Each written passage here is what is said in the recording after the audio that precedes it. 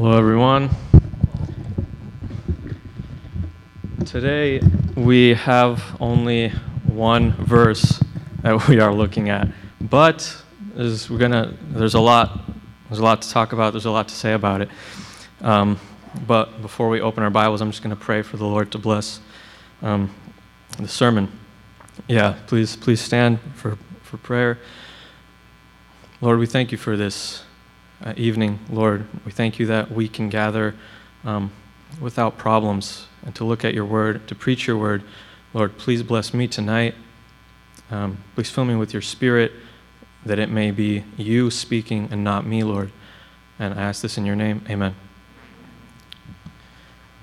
So, let's open up to James chapter 5.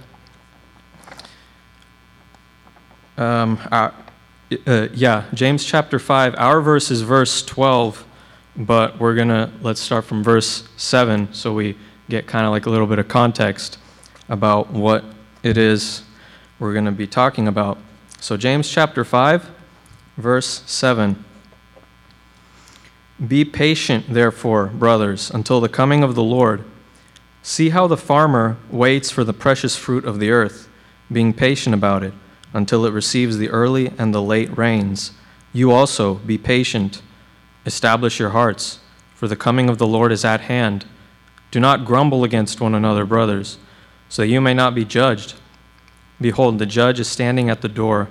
As an example of suffering and patience, brothers, take the prophets who spoke in the name of the Lord. Behold, we consider those blessed who remained steadfast. You have heard of the steadfastness of Job, and you have seen the purpose of the Lord, how the Lord is compassionate and merciful. But above all, my brothers, do not swear, either by heaven or by earth, or by any other oath, but let your yes be yes, and your no be no, so that you may not fall under condemnation. Now, Brother Andre spoke last week. These verses 7 to 11, right? Talking about, and what are we seeing here, right? Verses 7 to 11, the context of our verse 12, is James is giving us a list of imperatives. What's an imperative? An imperative is a call to action, like a command, right? Do this, do that, brothers and sisters.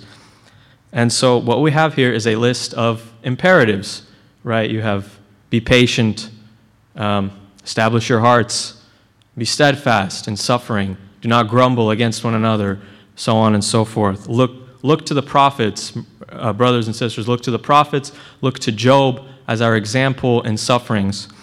And then, in verse 12, he says, but above all, right? But above all, my brothers, do not swear, either by heaven or by earth or by any other oath, but let your yes be yes and your no be no, so that you may not fall under condemnation. And so it's kind of strange. A lot of us might be thinking, I did when I first looked at this verse to try to write the sermon, like, why above all, he's saying, above all these things, patience, long-suffering, steadfastness in sufferings, right? Like these big things, spiritual virtues. It says, but above all, do not swear, and let your yes be yes, and let your no be no. And it's kind of like above all, really, James? Like above all these other things? And you if you and I were to make a list of like spiritual virtues, our speech and like watching what we say, it'd be somewhere like on the top, right? Maybe at least in the middle, but like we'd put it up pretty high. Like it's pretty important. We understand that. We understand it's pretty important to watch what we say. Don't say wrong things. Don't say false things. Don't lie. Don't make wrong claims, etc. But like we'd obviously put like patience, and steadfastness. We'd put that above that, right? But here, James in verse 12, he's telling us, but above all, do not swear, let your yes be yes, and your no be no. And so it's kind of like, well, why? That's the question. Well, why?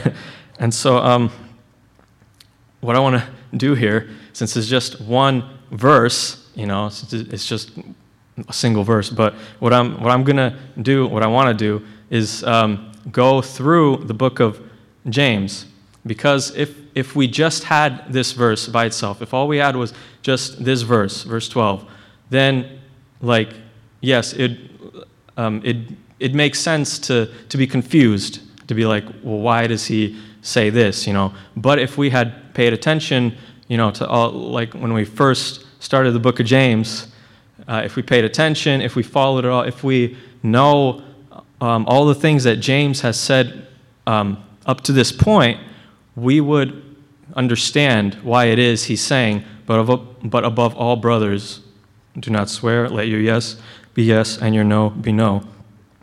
So, but before we do that, I want to open up to some passages. For those of us who are familiar with our Bibles, James 5:12, our verse here might ring some bells in our minds, because there's some passages in Matthew, several passages in Matthew, and one that we said today, Matthew 12:37. What was it? Does anyone even remember it?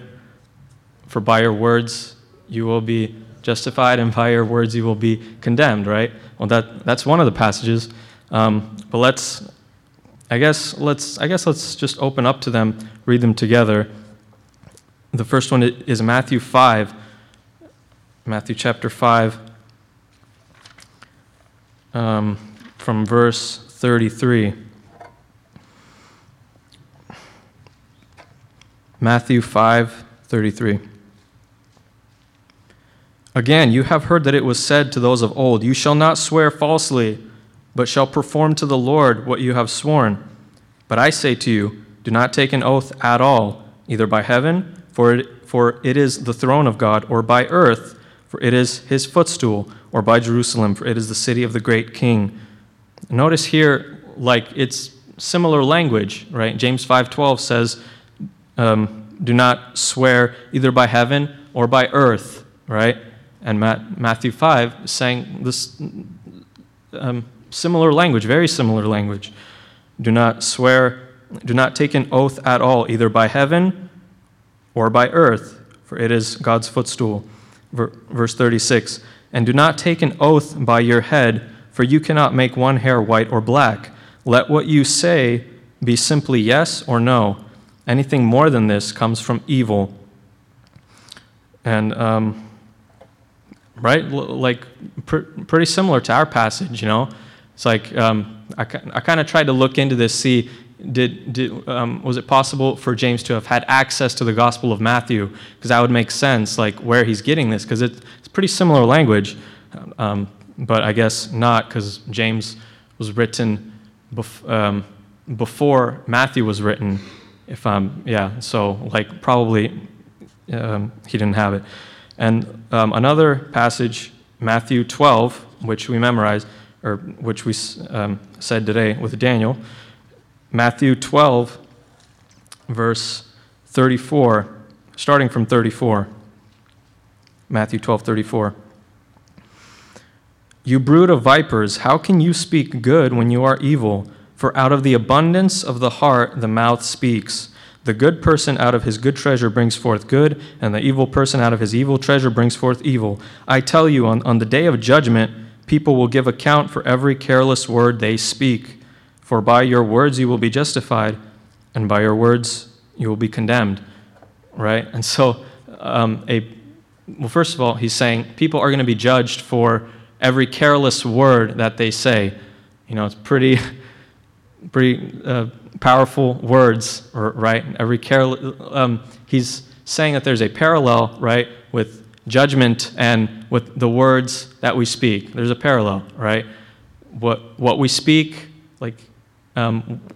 will determine what our judgment will be, right? And this is in James 5:12, same thing. Let your yes be yes and your no be no, so that you may not fall under condemnation, right? The biblical writers assume, or they know, that with words comes, like, the more we speak, the more things exit our mouths, the higher our judgment, right? We're going to be judged more. But yeah, so we have those verses in Matthew, and now what I want to do is let's go through the book of James, beginning of the book of James, chapter 1. Let's open up James chapter 1, verse 19. And this is like the first time we meet this warning that he says against our speech, right? James 1:19. Know this, my beloved brothers, let every person be quick to hear, slow to speak, slow to anger, for the anger of man does not produce the righteousness of God. Therefore put away all filthiness and rampant wickedness, and receive with meekness the implanted word, which is able to save your souls. Verse 19, though, be quick to hear, slow to speak, slow to anger. And James says, why are we to be slow to speak? Why? Because quick speech leads to quick anger. He says, slow to speak, slow to anger, as in, like, slow to speak, therefore slow to anger. If you're slow to speak, you will be slow to anger.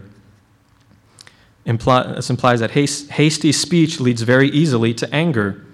The reason why this is a bad thing is because the anger of man does not produce the righteousness of God, right? Like, the quicker you are to speak, the more prone you are to anger, to get mad easier, and the less this leads to righteousness, right? And it's not like for the anger of man, it doesn't produce the righteousness of God. It's not just that, but if it doesn't produce the righteousness of God, then it leads you into unrighteousness, right? James's way of saying that this will lead you into unrighteousness, into sin. So, and this is the first time where we see this, where James brings this up, this thing about our speech. Watch your speech, this first warning that we have. A little later, let's keep going.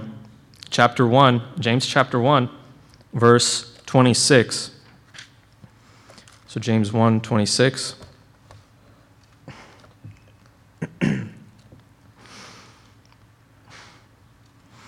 If anyone thinks he is religious and does not bridle his tongue, but deceives his heart, this person's religion is worthless, right? So, again, right, we have, once again, James makes mention of speech. No matter how religious someone may appear, if they are not able to bridle their tongue, all that religiosity, it's worthless, right? No matter how, like, religious and pious and devoted a person might appear to be, but if they are not able to bridle their tongue, it's all worthless. And this is interesting, you know. Let's keep going. In the same vein as this, when James in chapter 2, when James talks about justification and faith, right? Chapter 2, this very we should all know James chapter 2 as like the chapter about like where he talks about faith and justification and faith and works and how this all works. And you remember, I think it was Brother Andre who was speaking on this, James chapter 2, this passage about faith and works. And if we look at, James 2:14, he says, "What good is it, my brothers, if someone says he has faith, but does not have works? Can that faith save him?" And verse 18, "But someone will say, 'You have faith, and I have works. Show me your faith apart from your works, and I will show you my faith by my works. The whole point of this chapter, right, looking at verse 14 again, he says, what good is it, brothers, if someone comes to you and says, I have faith, I believe in God, like I believe in God a lot, like I have a lot of faith, but what good is it if they say they have faith but do not have works?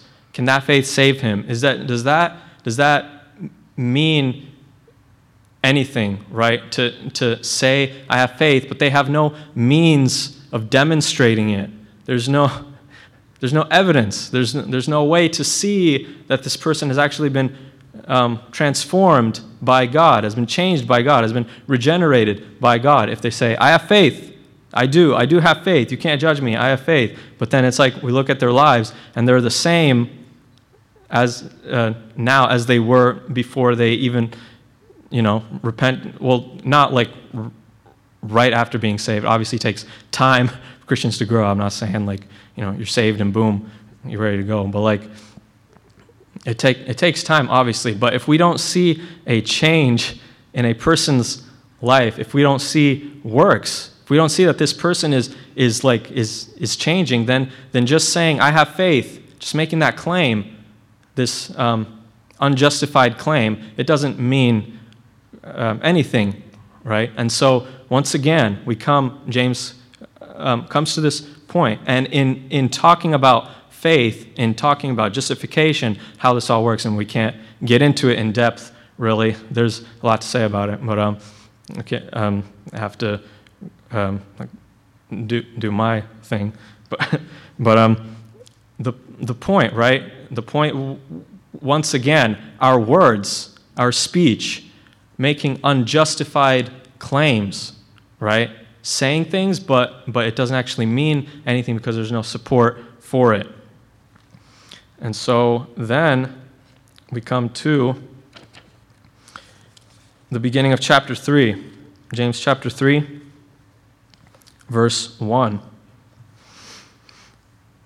He says, James 3:1, not many of you should become teachers, my brothers, for you know that we who teach will be judged with greater strictness. And so the question, right? Why will teachers be judged with greater strictness than others? And I think we all kind of know, right? They when teachers are teaching, right, they are actively speaking about God's truths to people, right? They're claiming that what they're saying is true, right? If someone's teaching something, obviously they believe that what they're saying is true, and the implication is that they're claiming that this is true, guys, But the problem is, are you absolutely sure? Like, this is true? Are you convinced? How much effort did you put into this to learn, to study? Is this true? Is what I'm going to be saying to this people true? Right? Because, let's say, what if it's wrong and you're teaching people wrong things, and obviously it's going to mislead people, lead them into something wrong, into falsehood. That's the problem, right? Teachers are going to be judged with a higher judgment, because if they're not careful, if they're not careful to try to speak truth, then God's going to judge them and say, you misled a lot of people, and obviously their judgment is going to be higher. And that's why, I'm kind of nervous right now, because people who come up and preach, right, say sermons, it's tough. You have to make sure you're pretty convinced of what you're saying is true. You have to have a clear conscience between you and God. What I'm saying is true. What I'm communicating to these people is true. Because I don't want to mislead you guys and say wrong things. But now let's go on to verse 2. James 3:2. He says, "For we all stumble in many ways. And if anyone does not stumble in what he says, he is a perfect man, able also to bridle his whole body. If we put bits into the mouths of horses so that they obey us, we guide their whole bodies as well. Look at the ships also. Though they are so large and are driven by strong winds, they are guided by a very small rudder wherever the will of the pilot directs. So also the tongue is a small member, yet it boasts of great things. I mean, this kind of crazy, right? Like he says in verse 2, the beginning of verse 2, for we all stumble in many ways, and if anyone does not stumble in what he says, he is a perfect man, able also to bridle his body, right? Like if someone can control their tongue, they can control the rest of themselves, right? It's like he's saying if someone is perfect in their speech, then they are perfect, in other aspects of their lives. Like this is pretty crazy, right? And this is the power that our tongue has in our lives, our words. After all, we read in Proverbs, right? Those of you guys who read Proverbs, that Proverbs has a lot to say about this. It's Proverbs 18:21. Death and life are in the power of the tongue. It says, death and life are in the power of your tongue. And it says, Proverbs 13:3, he who keeps his mouth keeps his life, but he who opens his lips too wide shall bring on his own destruction. Right? It's pretty crazy, Like your mouth, our words can lead us into severe trouble, right? Or it can save us, maybe by being silent, right? It can save us by being silent. Maybe don't speak when you really want to speak, or if you, but whatever. So, and then James 3:8, moving on to James 3:8, he says, But no human being can tame the tongue. It is a restless evil, full of deadly poison. With it we bless our Lord and Father, and with it we curse people who are made in the likeness of God. From the same mouth come blessing and cursing. My brothers, these things ought not to be so. Right? Once again, pretty powerful words. He explicitly states, our tongue is an evil. It is full of deadly poison. It's pretty crazy. Once again, he illustrates the ambivalence of our words. He says that the same mouth can bless God and then immediately turn around and speak wrong things about those who bear the image of God. This is contradictory, he says. This is inconsistent, right? This is similar to the nominally religious man the religious man who appears to be religious but cannot control his tongue, right? We saw that earlier in James. Or the man in chapter 2 who claims to have salvific faith but does not demonstrate it with his actions. Our words are worthless if they are not reinforced by a righteous lifestyle, by a lifestyle that matches it, right? That corresponds with it. And then chapter 4, moving on to chapter 4, verse 11. James 4:11. He says, Do not speak evil against one another, brothers. The one who speaks against a brother or judges his brother speaks evil against the law and judges the law. But if you judge the law, you are not a doer of the law, but a judge. And James tells us that when we speak evil against a brother in Christ, we are speaking evil of the law of God. Why? This takes us back to what we read in verse 9, where James says, with our tongue, we bless our Lord and Father, right? We say good things about God, and with it we curse people who are made in the likeness of God.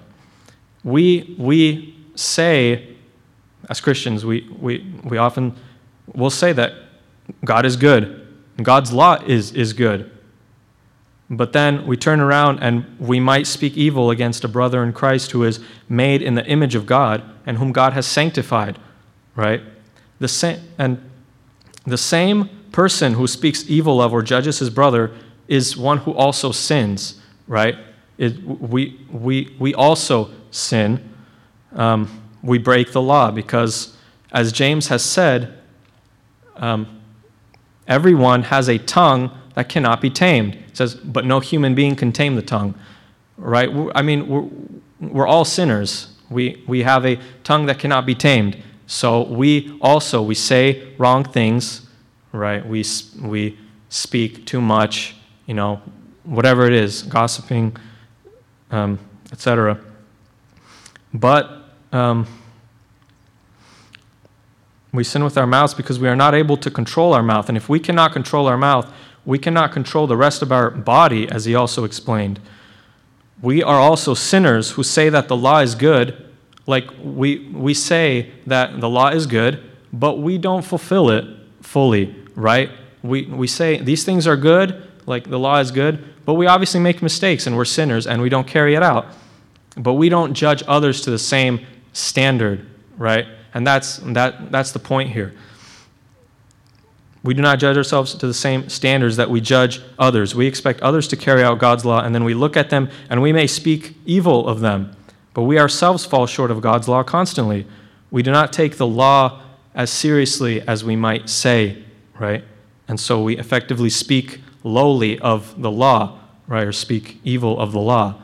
That's kind of the point. I hope this all makes sense, right? I hope this all, because I can't spend too much time on one thing, right? But moving on to verse 13 in chapter 4. Let's go on to verse 13. He says, "Come now, you who say, 'Today or tomorrow we will go into such and such a town and spend a year there and trade and make profit. Yet you do not know what tomorrow will bring. What is your life? For you are a mist that appears for a little time and then vanishes. Instead, you ought to say, if the Lord wills, we will live and do this or that. As it is, you boast in your arrogance. All such boasting is evil." Right? So James says that it is arrogance to make plans presumptuously, to just take for granted that, like this will happen, this plan of mine, this will happen, right? I know for sure it's going to be fine, it's going to be great, right?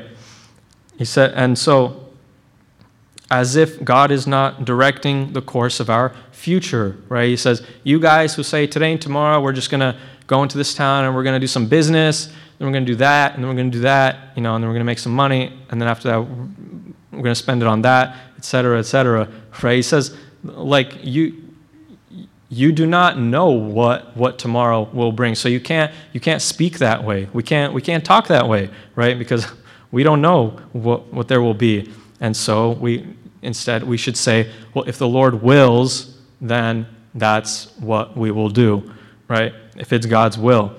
And so without that understanding, if someone doesn't understand that concept, right, of that God is sovereign and it'll only happen if it's His will, right? If we're just like going through life assuming, right, just taking for granted that what we are going to do tomorrow, 1 year from now will happen, well, that's wrong. He says all such boasting is evil, right? Behind our words, there should be an understanding that if it is not according to God's will, our plans will not happen. And so when we loosely speak of future events as assumed, we sin. And then, so moving on then to chapter 5, James chapter 5, verse 9. And this is where Brother Andre had this passage last Sunday, and so this was in his passage about do not grumble against one another, brothers, so that you may not be judged, right? And once again, he says this thing about do not grumble, for you will be judged, right? What's grumbling? I don't, you just I don't know. You kind of grumble. You're just like you don't like it, and you say something that you shouldn't, right? And you're kind of complaining or like whatever. You're grumbling. James says, don't do this. And why? Once again, so that you may not be judged, right? And once again, this parallel, right, with like what we are saying, right? What our words are, grumbling, complaining, whatever it is paralleled with our judgment, what our judgment is going to be. So, and to remember, right, what's the context of our verse in James 5:12? What's the context? You guys remember, right? A list of imperatives. We have be patient, right? Be patient, establish our hearts, do not grumble against one another, be steadfast in sufferings. And then, verse 12, but above all, he says, but above all, do not swear. And so, once again, it's kind of like, well, is not patience more important than, not swearing or speaking too much? Is not patience, is not long-suffering, steadfastness, are not these things more important? Are not they higher than this? And honestly, the English translation here is kind of a little bit misleading, I think, a little bit, maybe. Maybe, don't want to say something wrong here, but this word that he says, but above all, this word above in the Greek is the word pro. We kind of have a similar word in Ukrainian, pro. It's the word pro, and it means, it doesn't really mean like above necessarily. It means like before, like in front of, in first place of, in advance of, right? So it's not like he's saying, like, not swearing is more important than patience. The point is that controlling our tongue is the first step to all other spiritual virtues. Saying, before you can be a patient man, you have to be a man who is trying to control your mouth, right? It doesn't make sense to say, well, like, this brother, this guy, he's really patient. He is so patient. I mean, he does kind of have problems controlling his speech, and he kind of says things he shouldn't very often, and all that kind of stuff. But aside from that, he's very patient. Like, he's a very patient guy. That doesn't really make sense, right? It's an oxymoron. Well, if he was patient, then he'd be patient in when it comes to speaking or lack thereof, right? Not keeping silent, right? He'd be patient in the aspect of using his words or not using his words, right? Before we can have long suffering and steadfastness in our trials, right? We're not going to be people who can go through those things if we don't have a mind that is able to also, like, this first step. The first step is being able to watch your tongue, to say. And he says, let your yes be yes and your no be no. What does that mean? Right? I mean, like, someone asks you a question, you can only reply with yes or no. You have only two options. Can't say anything else. Well, I can't say maybe, or I can't say I'll get back to you on that, or something like that, right? It can only be yes, and it can only be no. Well, obviously that's not what he's saying. The point is that say what is necessary. Say what needs to be said. Don't embellish your speech. Don't say things you don't have to say. Oftentimes, I found in my life, it's like once you start going, once you start saying something, once you start talking oh yeah, I can make it to that. Yeah, and then I'll come there, and we'll do that, and then yeah, and then afterwards, it'll be like that, and I'll come. I'll be ready to do this or that. And once you start going, it's hard to stop, right? It's like you just keep going. You just say things that deep down I'm thinking, well, actually, I don't know if I'm even going to be able to do that. Why did I just say that? Well, I'm not even sure if I can even do it. And you just kind of just keep going, right? This problem of excessive speech, right? Saying above what is necessary. Well, don't do that. Let your yes be yes and let your no be no. Say what is necessary. Say what you honestly think the person should know from your end. It's not like you have to only say few words. You can only say a couple of words and that's it, and you have to just shut up for the rest of your life and you can't talk. The point is you can say a lot of we have sermons. The guy comes up and he says a lot of words at one time. Well, it's make sure that you can say a lot of things. You can have many words about one thing. Make sure it's necessary, right? Make sure there's a reason for why you're saying these things. Let your yes be yes and your no be no. And then lastly, we come to so that you may not fall under condemnation, right? And once again, as we saw, words and judgment, they go together. The more things we say, the more we speak, what comes out of our mouths, the higher our judgment will be.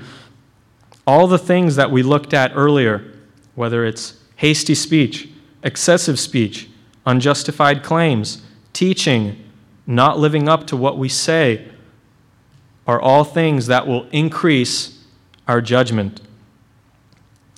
Excessive speech shows an unbridled tongue, and an unbridled tongue is a sign of an unbridled mind, right? I mean, before you say things, obviously it comes into your head to say it. You get the thought to say it.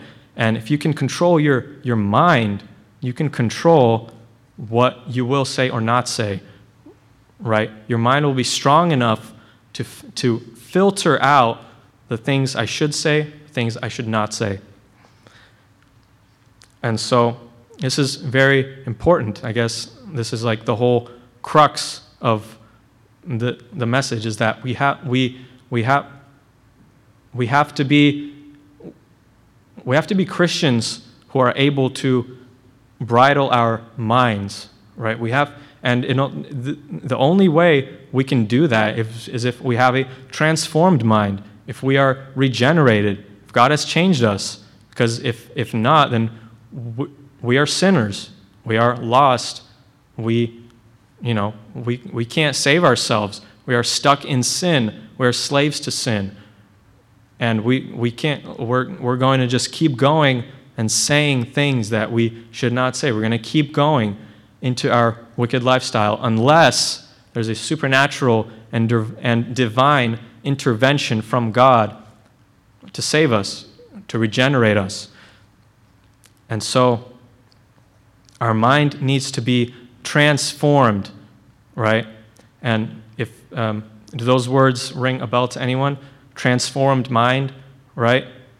Romans chapter 12, verse 2. We can open up. Let's open up to it.